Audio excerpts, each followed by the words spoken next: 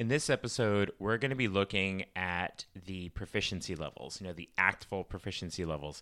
Now, sometimes we'll hear people, different teachers will refer to them as performance descriptors or can-do statements, but whatever the terminology being used to discuss this concept, essentially what it is a list of concrete objectives and benchmarks for what students are able to do with the language that they're learning at different proficiency levels. So we're going to look exactly at how they're formed and, most importantly, how we can use them effectively in the classroom to guide our teaching and learning. So let's jump in. Are you a language teacher looking for some reassurance that what you're doing in the classroom is on the right track? Or maybe you're looking for some ways to teach even more effectively. If you're one or the other or somewhere in between, you've landed in the right place. This is the World Language Classroom Podcast with your host, me, Joshua Cabral. You're about to get tips, tools, and resources so that your students continue to rise in proficiency and communicate with confidence. Let's jump in. Vamos, allons-y. Hello, my friends. Bonjour, mes amis. Hola, mis amigos. So let's take on this idea of the proficiency levels. And now, as I said in the intro, sometimes you're going to refer to these, or you're going to hear people refer to this concept as the ACTFL performance descriptors or can-do statements. There's different ways to discuss this concept of the proficiency levels. So generally, as we're going through, you might hear me say the performance descriptors, or when you're doing can-do statements or proficiency levels, I'm going to try to stay consistent and maybe just use proficiency levels, but just know that if I use any of those terms, which might be more applicable to individual topics as we go through, that they are essentially referring to the same thing. So don't sort of go Googling around and asking about different topics and how they might be different, because they are essentially the same concept. So let's start by looking at this idea of these proficiency levels, and the very first thing I would like to dive into is, what are they? Like, what are these things that people are talking about and using? And so to say specifically, these are an ACTFL sort of phenomenon out there. So ACTFL says that they are used to describe language performance that is the result of instruction in a classroom setting. So this is not necessarily something that's going to be useful as a guide to organically learning a language on your own in a immersion setting. This is really meant for the classroom teaching and learning experience with language. So what it's going to do is reflect how language learners perform in these language learning environments. Again, with sort of a teacher, with students, and it's a way of taking a lot of the things that are theoretical about language and really making it incredibly concrete for what students are able to do, and for the teacher to be able to assess and plan what they're able to do with very concrete benchmarks rather than staying in a theoretical realm. Now, these performance descriptors or proficiency levels have had many versions and iterations throughout the years. Started back in the 90s and then in the early 2000s, we had the standards for foreign language learning, which sort of started making things even more concrete. And then most presently in 2017, ACTFL published the intercultural can-do statements, which really took the idea of culture and made it central to this language learning experience, where it wasn't as much of a focus with previous versions. So though it's called the intercultural can-do statements, the focus is not just on culture. It's definitely on the language needed to navigate within a culture. So they do have the proficiency benchmarks within that in similar ways that they have in the past, but this newer version really does bring into focus the importance of culture in the language classroom. So now that we sort of have our idea of what these things are, we probably should address why they're useful for teaching and learning. So we're going to do sort of a high level, why are they useful? And then after I go through the specifics of what they look like and some examples of them, I'm going to end the podcast episode by looking very specifically at how we can use them in the classroom. So for now, it's just the question of why do these things exist? So they, again, are sort of their descriptors or descriptions of how students perform with the language or how they use the language. So they're basically a sort of roadmap for teaching and learning in the language classroom. So they help teachers to create performance tasks that are targeted to what students are able to do, to their range of performance. So we also want to keep in mind that even though they're going to help us to really see, okay, this is the proficiency level of this class or of these students, so I should always stay in this range. That's not necessarily what we want to do. What it helps us to do is say, okay, so I know that this class is, say, a novice high, but I want to be pushing them a little further than that, which is, comprehensible input, crash in, I+1, all of those things. So by knowing their proficiency level, you can keep them in that sweet spot, but then be pushing them above to help them grow in proficiency. And it also helps us to make sure that we're not going below that proficiency level so that we're constantly trying to build towards higher levels and not sort of regressing down to lower levels of proficiency. So therefore, teachers, through using these performance descriptors, these proficiency levels, we can set realistic expectations, particularly at the summative level. So at the end of a unit or a lesson where we're doing a summative assessment of what students are able to do after spending some time with particular structures and topics. I mean, we definitely want to use them as we do formative things along the way, but when it comes to a summative assessment level, we know exactly what students are able to do, so that when we are creating those assessments, that we are making sure that they are performing at a level that makes them feel confident and able to achieve. Again, we always want to be pushing them a little ahead. Maybe that's not the time to be doing it at the summative level, more the formative level, but it does help us to keep realistic expectations of what students can do. So these proficiency levels also describe a pathway for learners to keep track of their own progress so they can identify areas that need more attention or have a clear idea of what that next level up is. I'm actually going to be telling you at the end, when I give you some resources, I'm going to tell you about a document that I created where students can actually see what their proficiency level is, and it has some guidance for them on how to move up to the next level or what they can be doing to move up to that next level. So therefore, we have these performance descriptors. The use in the classroom is very much for planning purposes and for goal setting for students so that we are aware of what their proficiency levels are so that we can teach within that range. And also keep in mind that language proficiency is incredibly dynamic. I think we all know that. So you're never going to have a class of everyone being intermediate low. You're going to have that range of novice high to intermediate mid, maybe even in the same room. So just keep in mind that even though we might be referencing a particular proficiency level, that in reality, in any classroom, we're going to have quite a range of students. So now let's look at how these proficiency levels, performance descriptors, are designed, what they're actually going to look like. And just to circle back to use the actual ACTFL language of what they are, that they describe the language performance of language learners in standards-based, performance-oriented learning environments. Again, that focus on the learning environment. These are a classroom tool.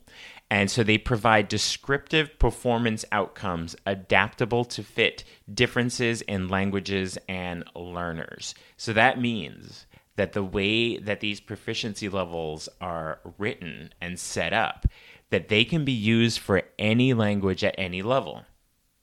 So because of that, what we're not going to see is reference to particular vocabulary or grammatical concepts of any one language because they're applicable to any language. So we won't see anything about a verb tense.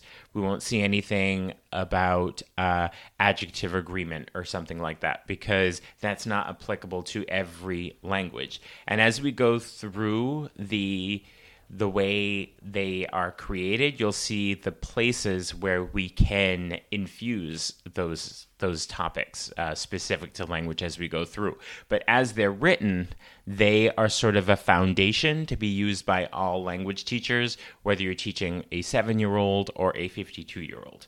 So it's about what the language is produced, what language is produced, rather than the content and topic. So the way that these proficiency levels are organized, they are in 3 levels. We have novice, intermediate, and advanced. There are actually more levels, such as superior, that goes beyond advanced, but for our purposes and the students that we are likely teaching, we're going to mostly hover in the novice and intermediate level and sometimes touch upon advanced low. Now, within those levels, they're broken down even more. So within the novice level, we have novice low, novice mid, and novice high. Then we have intermediate, low, mid, high, advanced, low, mid, high. So I'm going to sort of keep it at the novice, intermediate, advanced level for our discussion today. But just know that as you're looking at any of the documents on this, or other teachers can do statements, that there are sort of 3 sub-levels within each one. And so we have the novice, intermediate, advanced, but also they're broken down by the modes of communication. So the interpersonal, interpretive, and presentational. And if you'd like to do a little work or recap on what those are, be sure to take a listen to episode 8, where I go through the different communication modes so that you can see how those would be used as well. So we have the 3 levels, novice, intermediate, advanced, and I'm specifically going to be focusing on the interpersonal communication mode, but just know that you can find information on the other communication modes as well. So if we look at interpersonal communication and we look at the proficiency levels, you will see that they are broken down into 3 sort of categories. One is the functions. So that means what can the learner perform and do with that proficiency level. Then we have the context. So how can the learner function? And the content, the topics. So as I said earlier, since these performance descriptors, proficiency levels are written for any language and any level, they're devoid of specific context. I shouldn't really say devoid, but they don't embed particular context because that is what we do in the classroom. So we will actually add that context part to this, make it specific to the language and culture. And then the third area that they take into account is text type. Now, this is the thing I would argue is the most important element of these proficiency levels is the text type. So that's what the learner is able to understand and produce in order to engage with that context or to function in that context. So the text type is going to tell us, are they producing single words? Are they producing phrases that are memorized? Are they able to create single discrete sentences? Can they create multiple connected sentences, moving towards a paragraph level that's very detailed? So that's what the text type is going to tell us. And for me, that's always my starting point. Whenever I'm doing any kind of assessment or any sort of activity, I always start with the text type. What's the language that students can produce? And then once I have that, sort of discrete standalone sentences, then I create from there what the task is going to be. Because if we start with the task and then we try to figure out, I want them to do this, and we realize, while that's not actually their proficiency level, then we have to go back and change the task. So if we start with the text type, what is the language they can produce? They are novice high, they are intermediate low, then move on to the task from there. So as we are looking at the idea that sometimes we refer to these as can-do statements that are focused on these communication modes, then what do they actually look like? So it's been a little theoretical, but we've looked at our novice, intermediate, advanced. So now let's look at very specific examples. So at the novice level, and remember, we have our function, our context, and our text type for each of the levels. So for example, for the novice level, students are able to ask questions in a very predictable and formulaic way. They can respond to questions by listing or naming or identifying. Because their text type at that level is highly practiced words and phrases and an occasional sentence as they move to the high level of novice. So you can see that text type is really important to keep in mind, because as they get to the intermediate level, they are now creating discrete sentences, which means standalone sentences, or strings of sentences that move toward being connected to each other. So strings of connected sentences, and being able to ask more information questions and initiate and sustain conversations. That's the language, the text type they're producing at the intermediate level. Then at the advanced level, the text type is about paragraphs that are organized, cohesive, and detailed. Now, we have to keep in mind that when we do say paragraph, it doesn't just mean 6 sentences that are put together, because that would essentially look like a paragraph. But if you can rearrange the sentences and it doesn't change the overall meaning and message, then it's not advanced. That's actually single discrete sentences, which would be more intermediate low. So just keep in mind that this word paragraph, when we say it in terms of the proficiency levels, that we are looking at organized, cohesive, and detailed sentences that rely on each other in a particular order to truly reflect the message. So there we have our 3 proficiency levels, novice, intermediate, advanced. We see that we have the function, what they're able to do, and then the text type, the language needed to perform that function. And we're going to add the context as teachers onto it so it's specific to the language and culture. So now that we have those, what can we do in the classroom with them? Like, why are they useful for us in the classroom? And I'm going to give some suggestions for using them and that they can help to enhance our teaching. So when you start any unit and you do your unit can-dos, and you start with the proficiency level, that we want to focus on the function, what they're going to be able to do with the language, and the text type.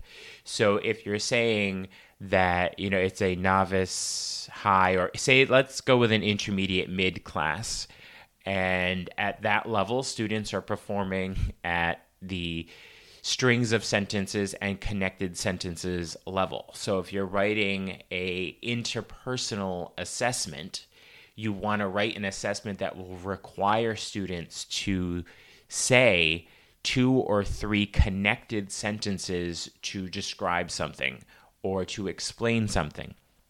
Because if we write a prompt that they can just say 1 or 2 words or 1 sentence to explain, then they actually do respond well to the prompt as it's written. So we have to score that as proficient, whereas we need to be very cognizant of how we're writing our prompts so that it is requiring 2 or 3 sentences, connected sentences, if they're at that intermediate mid level.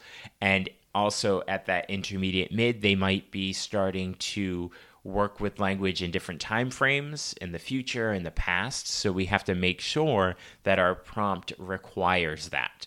So really starting, as I said, with that text type, always start with the text type, then work backwards from there. So use backwards planning so that we are able to get students to that text type and not just working within the context. So when we're writing our assessments, these performance descriptors, these can-do statements or proficiency levels, they help us to stay within the range. And remember, you always want to be pushing students a little ahead, maybe more in the formative than the summative. And when it comes to creating activities, truly knowing what they're able to do at their proficiency level will make sure that it's not too challenging, where they are not engaged because they don't have the language to engage, or that it's not too low of a proficiency level because they will not be growing in proficiency, and also they are perhaps going to lose interest and they'll perform the task really quickly and they actually are able to do more with it. So as I mentioned earlier, this can get a little theoretical when we're sort of talking about the proficiency levels. So I'm going to point you to two particular blog posts that have some visuals that will help you to really conceptualize these performance descriptors a little better. And the first one is going to walk you through the performance descriptors or I can statements to make sure that as we are writing them, that they are truly communicative and that they're linked to the performance descriptors. So as you're writing these can-dos for a particular unit or even for the year, this blog post is going to help you to make sure that they stay communicative. And that blog post you can find at wlclassroom.com/ican. So just wlclassroom.com/ican. And then the second blog post I'm going to point you towards is one that is going to show you specifically by proficiency level what students are able to do. So it breaks down novice low, novice mid, novice high with examples of language students are producing at those levels. And then intermediate low, mid, high, advanced low, mid, high, very specific examples of the type of language students are producing. So it can really help you to gauge what an entire class generally, it's always a range, but generally what that class is able to do at their proficiency level. And then the most important thing that students have particularly appreciated is beneath there, you will see there is an arrow on the document pointing up, and it's what students can do to level up in proficiency. So if they are at intermediate low and they want to be moving towards intermediate mid or intermediate high, there are suggestions under the examples for how to level up, things that students can be doing to level up in their language proficiency. So that's a PDF document embedded into the blog post, and that is at wlclassroom.com/levelup. And both of these blog post links are also in the show notes, so you can just go there to see them as well. But the first one is wlclassroom.com/ican, and the second one, wlclassroom.com/levelup. And the documents that are in there are meant to be shared with students as well, so you can use them for your own professional development and understanding of these, but also to help students as well. So as we are working with these proficiency levels that ACTFL provides to us as these benchmarks for what students are able to do at each level, just keep in mind that they are a guide for planning out lessons, and particularly for those assessments at the end, that when we understand that this is a intermediate low class, this is the text type they're producing, so that when we create those assessments that we are in that range and we have a very concrete understanding of what that range is. And they'll also help very much with goal setting with students as they are moving along their proficiency journey. Understanding the language that's being produced at each proficiency level will help them as they are creating their goals to level up. So take a look at those blog posts. There are visuals in there that are definitely going to help to, summarize a little better some of these theoretical ideas when it comes to performance descriptors and share them out with your students. And I always recommend that we make students a part of this language learning journey so they understand that they are a part of it and that they can set their own goals and be able to move along with that as well. So take a look at the show notes where you can see the links to those two particular blog posts, and you will also see a link in there to sign up for Talking Points, which is my weekly newsletter with tips and tools for language teaching. And you will also get an email every Monday when the podcast episodes come out, so you do not miss a single one. All right, hope this was useful for you. Always reach out to me if you have any questions or want to engage further. In the social media world, I'm WL Classroom everywhere, and we can definitely connect that way. Thank you so much for joining me, and bye for now.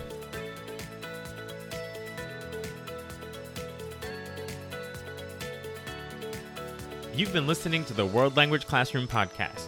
Be sure to follow or subscribe wherever you're listening so you don't miss a single episode. Let's continue the conversation on Twitter, Facebook, or Instagram at WL Classroom. You can also see over 250 blog posts about language teaching at, you guessed it, WLClassroom.com.